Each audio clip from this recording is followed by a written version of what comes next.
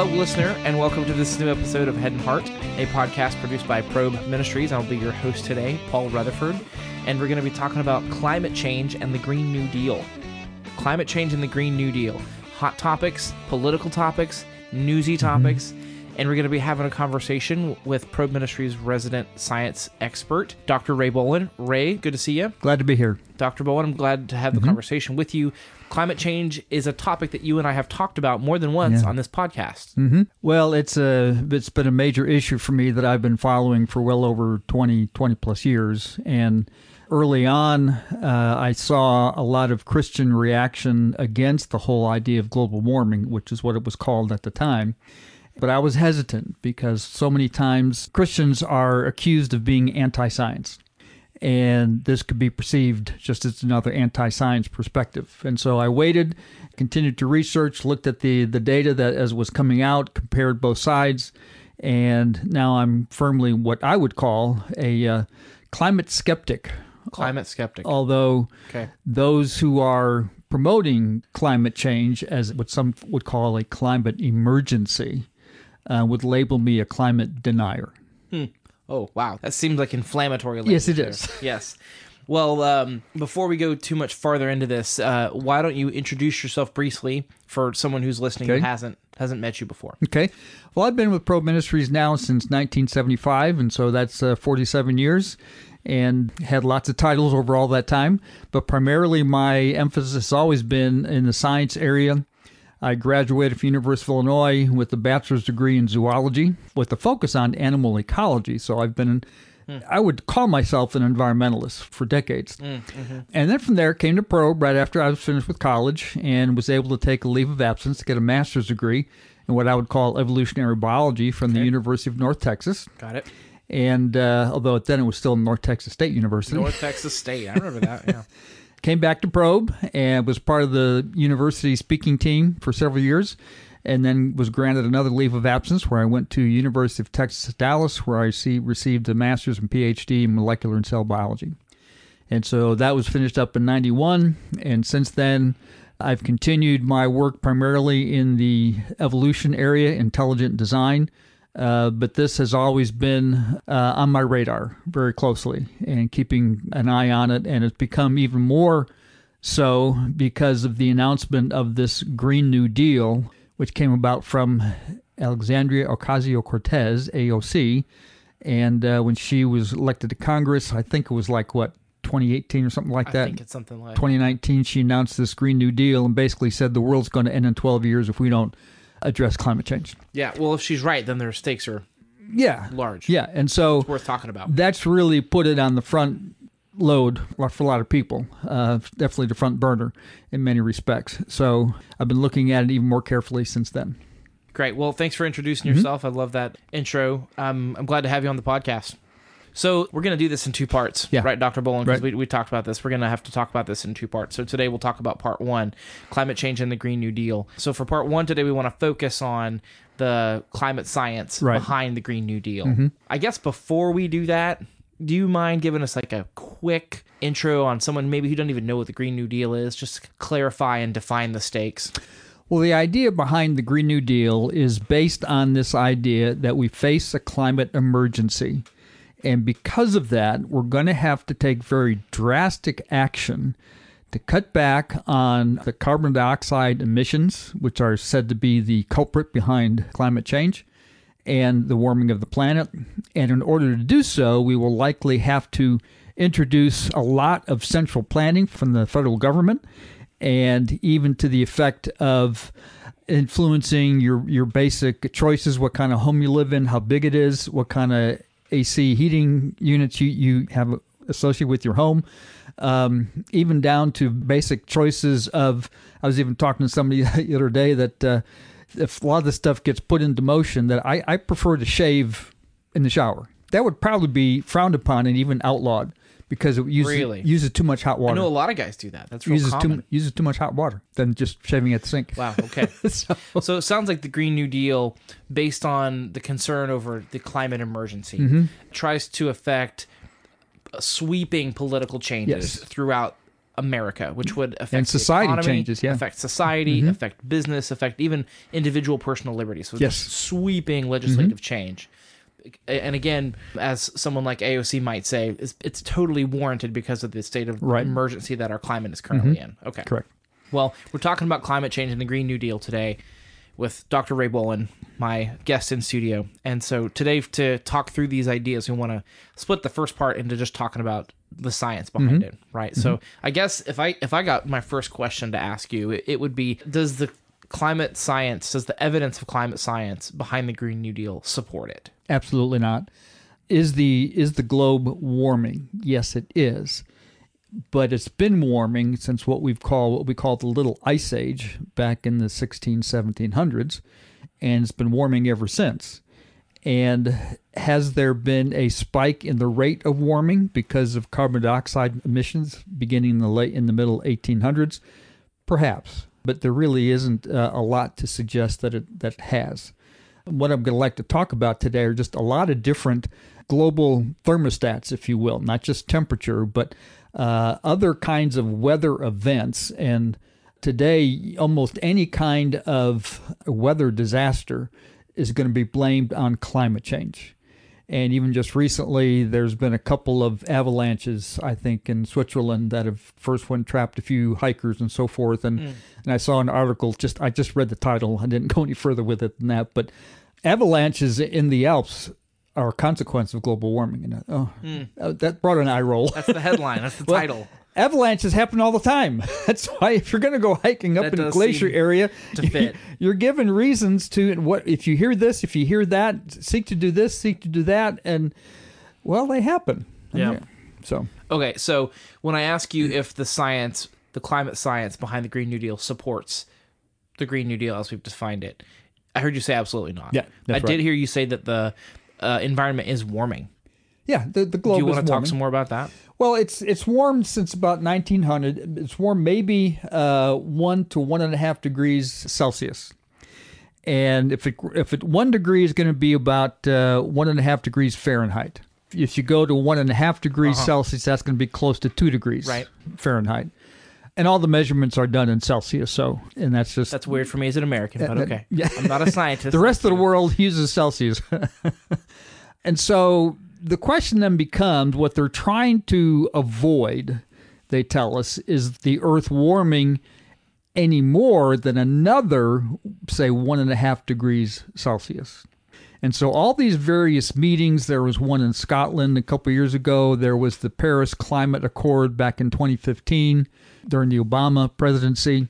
And all the various developed nations put into writing certain commitments they were going to make to cut back on carbon dioxide emissions, and also various help they were going to give to developing countries to help them increase their level of electricity and just energy output, but not with fossil fuels.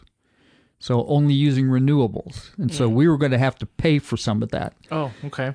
And basically, none of the nations have held to their commitments. So we're basically 7 years past the Paris Climate Accord, and basically nothing's been done. AOC gave her 12-year commitment in, I think, 2019, so we're 3 years into that. We're already 25% of that time's gone. And I'm not hearing anybody talking about, the world's going to end in 2034. No. I'm just not seeing any of that. I'm not hearing that either. No. Well, when you say things like the Earth is warming, and we have documentation of that it is warming, I guess my next question is, warming since when? Like, that's always a comparative statement. Yeah, usually they'll go back to about the year 1900 and only showing increases in temperatures since about that time. Okay. What's convenient for them is not going back another 50, 60, 70 years, or actually going back another 100 years. Okay. To say 1800 or even 1750. Because that's when the Little Ice Age, what we refer to as Little Ice Age, began to relent, and temperatures started warming around 1750. And they've continued to warm. And has there been a little bit of spike over the last, say, 40 years or so? A little bit. But it depends on, again, what kind of temperature record you look at. If you look at ground-based temperatures, with thermometers. Yeah, this is a question I had. That increase is a bit more severe than if you look at satellite temperatures. We only started taking the temperature of the lower atmosphere beginning in 1979 using satellites. Okay. And that's going to have none of the effects of what's called, for instance, heat island warming, where you just got cities, lots of concrete, lots of asphalt. Yeah, like we have here in Dallas. It heats here and it maintains heat overnight. So it's always warmer in the cities. So you avoid all of that. And temperature increase there is nothing near what the ground-based temperatures are. Is that right? See, that sounds like a fantastic method if you really want to measure. I mean, I'm no environmental scientist, but it does seem like it avoids that. There's a lot fewer variables you have to account for. Yeah. The atmosphere is the atmosphere, and it's just not going to change all that much. And of course, when you're using satellites, which have only been available since, what'd you say, 70-something? 79, yeah. 79, which isn't, historically speaking, not very long. No, it's not. But still, what is that data showing us? Well, it shows that there has been an increase in temperature, but it's only about 1 degree Celsius, if that. And it's just not as severe as the ground-based temperature readings have been. Interesting. So still an increase, so it's the same direction. Yeah. Same trend, but perhaps not as severe. And there was also a unique factor that occurred between about 1998 and about 2015. What was that? Well, in 1998, there was a very strong El Nino effect, which spiked global temperatures by 3 to 4 tenths of a degree, just in that 1 or 2 years, okay? And then that temperature was not equaled again until we got well past about 2016, 2017. So there was what was referred to at the time as a pause, nearly almost a 20-year pause with no global warming.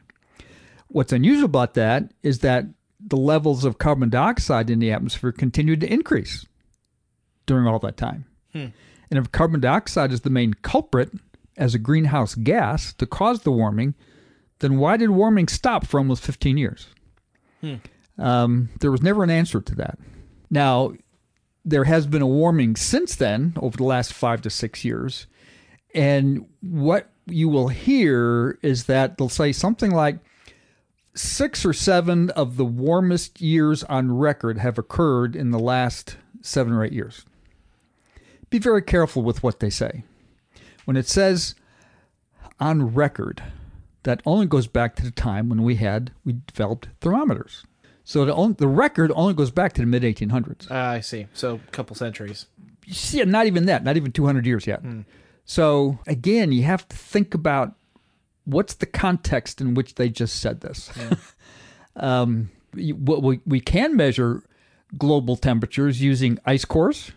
Okay. We have different other methods to determine what the overall temperatures were in various parts of the world. And so basically with ice cores, you can measure, there's an isotope of oxygen, I think it's oxygen 18, that will differ significantly depending upon the temperature of the globe. So you can measure the amount of that isotope in ice cores and get a fairly good reading of the temperature and the temperature trends. And so we can go back 3, 4, 5, 10,000 years and get fairly accurate readings of temperature. So wow, that's fantastic. Yeah. What does that data tell us? Can you summarize that? Well, I made a presentation on this here at the Hope Center on behalf of Probe back in May, and this was the one chart that got most people's attention. Really? What it showed was that going back to about 1500 BC and looking at the temperatures to about the present day, that there have been 3 previous warm periods in that space of time, and all of them were warmer than it is now. 3 warming periods. And none of them had anything, and humans have nothing to do with that. Yeah, 1500 BC you said, right? 1500 BC. Again, that was the left side of the chart. Around 1500 BC, we have something that's known as the Minoan warm period. You mentioned it earlier, yeah. And that was significantly warmer than it is today. And then that lasted for a couple hundred years, and then it cooled. But then it warmed back up to what's called the Roman warm period. So from around 100 BC to AD 100. Then things cooled again after that. And then beginning about AD 700, 800 began to warm up again. And that's called the medieval warm period. Interesting. And then things cooled off again after a couple hundred years.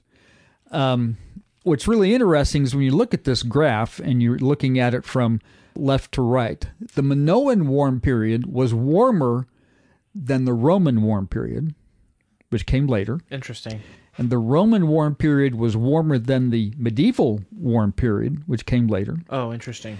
And the medieval warm period was warmer than it is now. Oh, interesting. So what you see, if you just look at the peaks of these warm periods, the trend is downward. You can make the case, based on this record that goes back 3,500 years, that the Earth is actually cooling. Wow. Fascinating. And those extremely warm temperatures during Minoan and Roman warm periods in particular were significantly higher than it is today.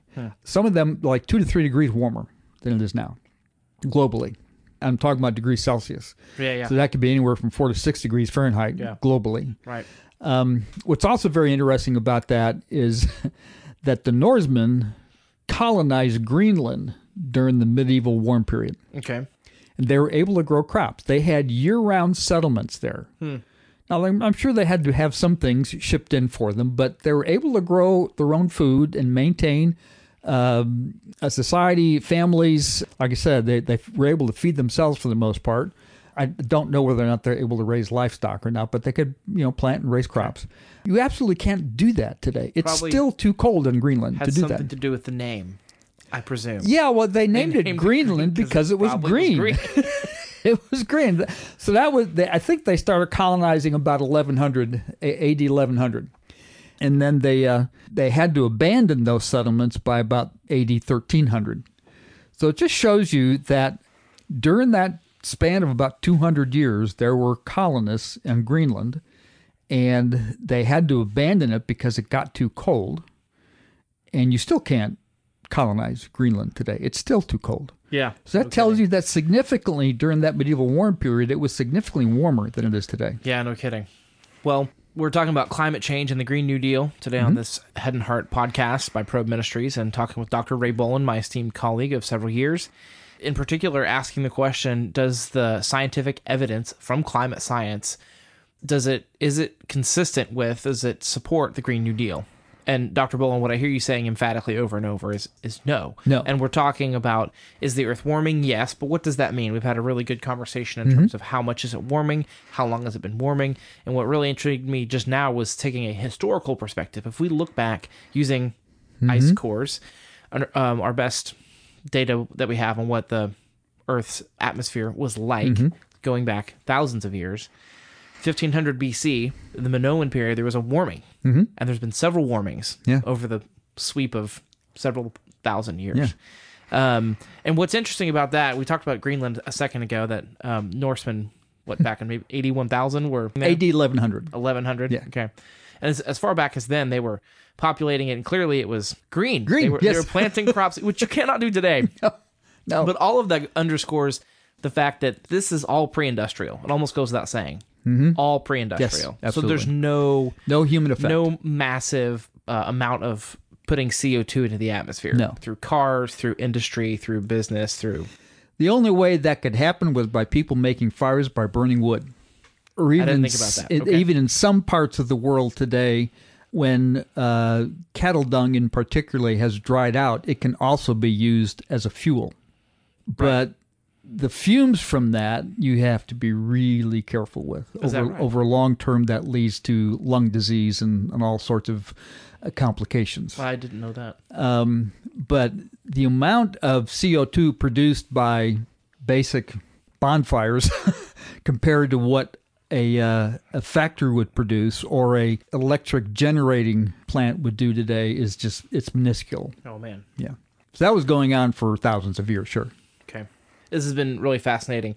Well, Dr. Bohlin, we're getting close to time here, just in terms of talking about the scientific data that underscores the Green New Deal. Are there any other? I hear you saying you called yourself a skeptic of the alarmism. Are there any other lines of evidence or anything else you want to mention that lead you to where you are right now? Well, there's a couple of things. First, we just got through talking about Greenland. Yeah. And most of the listeners are probably aware that former Vice President Al Gore produced a film in the year 2006 called An Inconvenient Truth. Yeah, I saw it. I remember. And it was about the whole issue of global warming, and that we're barreling down towards catastrophe sort of thing. And he followed that up in 2017 with what's called an inconvenient sequel. Now, in the 2017 film, he mentioned Greenland because in 2012, there had been a pretty significant melt-off of the glaciers on Greenland. And he focused on that specifically during the film. But the point that others are making is simply that, well, Greenland ice melts every summer. And it melts and refreezes. That's going on all the time. Interesting. In fact, you can chart it, and there's an average that you can expect. Okay. And sure enough, 2012 saw a lot more loss of ice than the norm, okay? But 5 years later, in 2017, the amount of ice that was lost was far less than normal. And everything that was lost in 2012 was replenished and then some. So that brings up the whole issue of glaciers in general, about retreating ice and that sort of thing. Most glaciers have been retreating. But as they're retreating now, we're seeing some very fascinating evidence that as they retreat back and the land surface is now exposed, we're finding evidence of massive hardwood forests that were used to be in those locations. And the date, we can date the wood.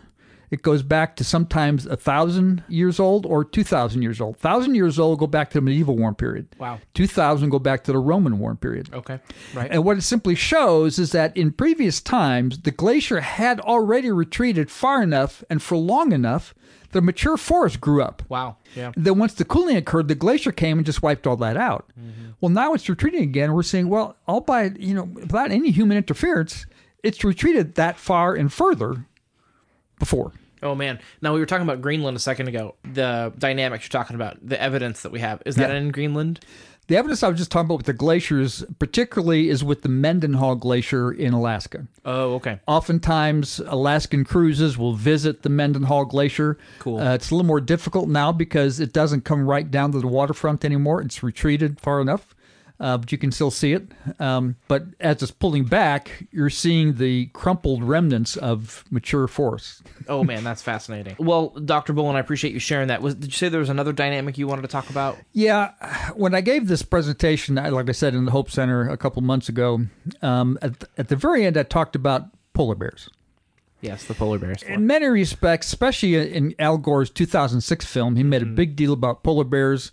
The population's dwindling, the broken up ice of the Arctic area. Yeah, the ice flows. All sorts of things were compromising their ability to fish and feed themselves. And I had a nice slide of a polar bear cub, and of course there's oohs and ahs and all that sort of thing. They're so cute. And but what I showed a graph that indicated, well, in 1960, the estimate was that we had about maybe 5,000 to 15,000 polar bears.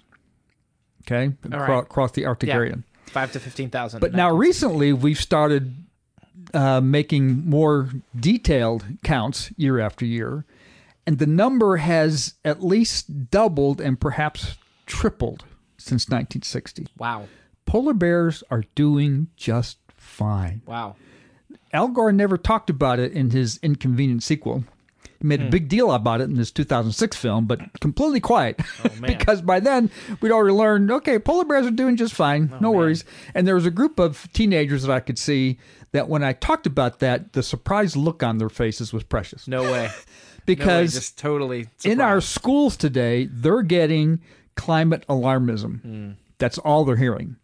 And so when I say something like that, it was clear and obvious that's not what they expected. Yeah, sounds like it. Sounds consistent with what would be taught in public schools today. Yeah. Yep. And listener, if this interests you, this talk that you've been referencing, Dr. Bohlin, is in fact available on the website. Yes, it is. You can go to our website, probe.org. And if I were you, I'd enter search terms Probe Live, PROBELIVE. And there's only a few of those options, and one of those is climate change and the Green New Deal. Yep. So if you want more info on that, you can check that out, certainly. Well, Dr. Bohlin, this has been a really informative conversation about the science behind climate science and the Green New Deal.